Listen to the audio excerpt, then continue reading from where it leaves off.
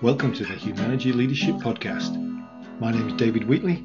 We're here to talk leadership in small, bite-sized and practical chunks. Enjoy.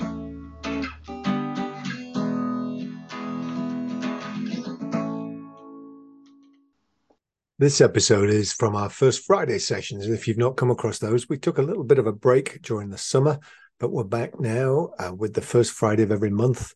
We have a leadership work session that happens at noon Eastern. Come along, join in. You'll hear about 10, 15 minutes from one of our Humanergy team.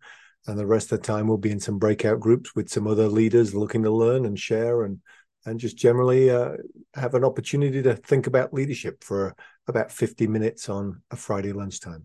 That's going to be the first Friday of every month. And if you go to humanergy.com, you can log into those. So here we are building on previous sessions. Here's me talking about how to stay green even under pressure. So in June, Lance, my colleague, talked about what great teams do great and the idea of choice. And he followed Corey in May talking about the setup box. And so what I'm going to focus on today builds on that. It's all based around what great teams do great. And if you've not come across the book yet, I'm sure there are copies available at all good bookstores and Amazon. Let us know. We'll get you one. It's about the importance of alignment up front, is what we talked about with Lance. And then he talked about the green path and the red path as being the choices we make that can make a difference to high performance and low performance. And the key to these choices being our ability to be caring, honest, and direct. Now, I want to look at how we still need to do this, even when we're under pressure and in particularly challenging situations. Not that any of you ever are, but there may be that occasion. So first of all, I want to acknowledge something that a lot of people don't. We all take the red path. We all do that. We're all human. Hopefully it's just a thought or a brief moment before you pull yourself back onto the green path. But we all have our Achilles heel on this list, and we all have the red path voices in our head when certain situations or certain people are in our lives. That it's real quick to go to that red path. Now, how quickly we can realize our red path thinking and unhook ourselves is really emotional intelligence. So if we're strong in emotional intelligence, we recognize the forces pushing us to the red path, self-awareness, and manage them so no one else sees our red path reaction, self-regulation. What I want to look at today is how we can make this move when it's really a challenging situation. How do we stay on the green path even when there's a lot of pressure and we're feeling pushed off of it? So the first tool I recommend builds on what Raquel said in the chat box right at the beginning. And it's a tool we call Notice, Stop, Think, and Choose. And it starts with this idea of notice. It's about being in tune with your body. It sounds like, oh, what's it getting into now? It's been in tune with your body. No, it's just about paying attention. Do you notice the physiological reactions you are having to a situation? Because your body is quicker than your head to come up with the fight, flight, freeze moment. It recognizes that it's about to be that situation. It physically gets it before you do. And this requires you to tune into your body and tune into what it's telling you. That moment your chest goes tense or your gut starts to butterfly or your jaw locks up, or in my case, the hairs on the back of my neck start to stand up. I feel that reddening in my cheeks. These are moments that our body is preparing us for the fight, flight, or freeze moment. And when we tune into this, we can create a stop or a choice space. But it requires us to be tuned into it. If we're not paying attention, then we quickly can go from this. When we don't make this stop, when there's no space between the stimulus and our reaction, then we're literally just reacting.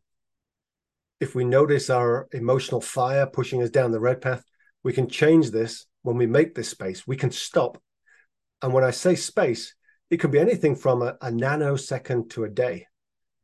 For example, if you've got kids or if you've ever been a kid, we all have seen kids have that emotional moment and we get them to sit in the timeout chair, or in our case, in our old house, it was the timeout stair, which was halfway up the stairs, and make them count to 10. It's a way of creating this stop, this choice space for them to think and make better choices. It's great that we do this with our kids, but it's interesting that when we get older, we stop practicing it. We forget about that technique, that value of that space. It's good to practice and be able to keep creating this. And it doesn't matter whether it's you, like some of us said in the opening, it's about taking a breath. It's about counting to 10. Sometimes it's about sleeping on it. Back in the old days, John and I nearly bought the Masonic Temple in Marshall, Michigan, because it was up for sale. It was reasonable and we wanted an office, and it was a very cool building. We went to see it at 5 o'clock on a Tuesday night, and we fell in love with the beautiful structure of an old classic Masonic temple.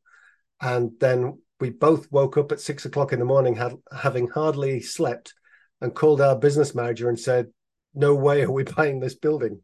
And it was because we suddenly realized all the things that could possibly be wrong with it. And we didn't really need a building that size, however beautiful it was.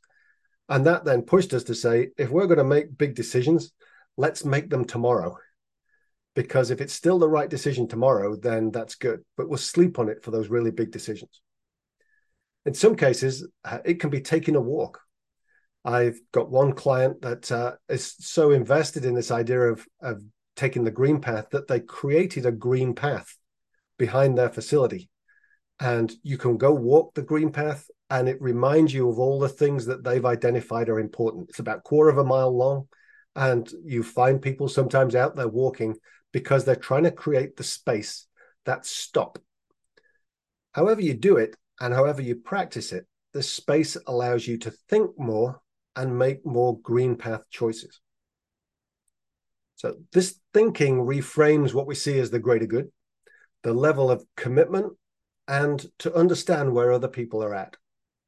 This then allows us to make the best, most productive or transformative choices. So this tool can be applied individually and organizationally. I did some work with a manufacturing plant once that was really struggling, got a new plant manager, and one of the first things we did was say we're going to have a day-long offsite. This was to create that stop, that space. Now, some of the leaders said, we didn't have time for this. Some really resisted. Some wondered how bad the plant would be on the day the leaders were out of the building because it was already terrible.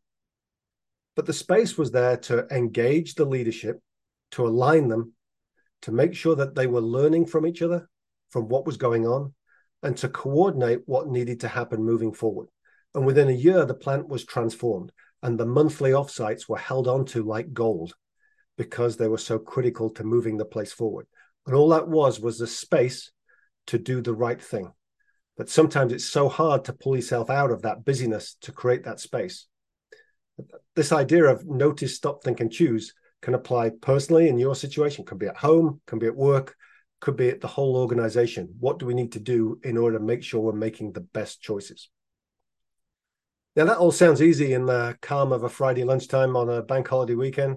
It's what we call it in England, a bank holiday weekend. I guess you just call it a holiday weekend. But it can be more challenging in the heat of crisis. And a lot of clients I'm working with at the moment are seeing a lot more crisis, a lot more stress, a lot more potential burnout than they ever had before. And so I often think it's like playing the game Chutes and Ladders. And some of you may be as old as me and be able to remember Chutes and Ladders. In the UK, we called it Snakes and Ladders, which just makes no sense whatsoever. But we'll stick with the Chutes and Ladders version. Because each choice we make feels like we're either at the top of a chute or the bottom of a ladder. The chute takes us back down. The ladder takes us forward and up. However, there are some signs that we can pay attention to that we're on the top of a chute. And we call them the red path triggers. There could be things like emotional reaction. Anybody ever feel themselves having an emotional reaction and operating from that place of emotion? It can be reluctance to change. Anybody there that can be reluctant to change sometimes? Pride, ignorance, fear, insecurity, just ease or comfort, are all indicators that there's a chute beneath us. They all reinforce the need to practice our stops, create our choice spaces, because once we're faced with these triggers on the chute, it takes effort and intention to stop ourselves from descending rapidly. These choice spaces are the air that we need for our green path to breathe. And if we feel those triggers, then it's closing the air in so that we don't have that oxygen. We create this space so we can zero in on being caring, honest, and direct in how we respond. Without this space, we tend to drop at least one of these. We are uncaring or dishonest or indirect.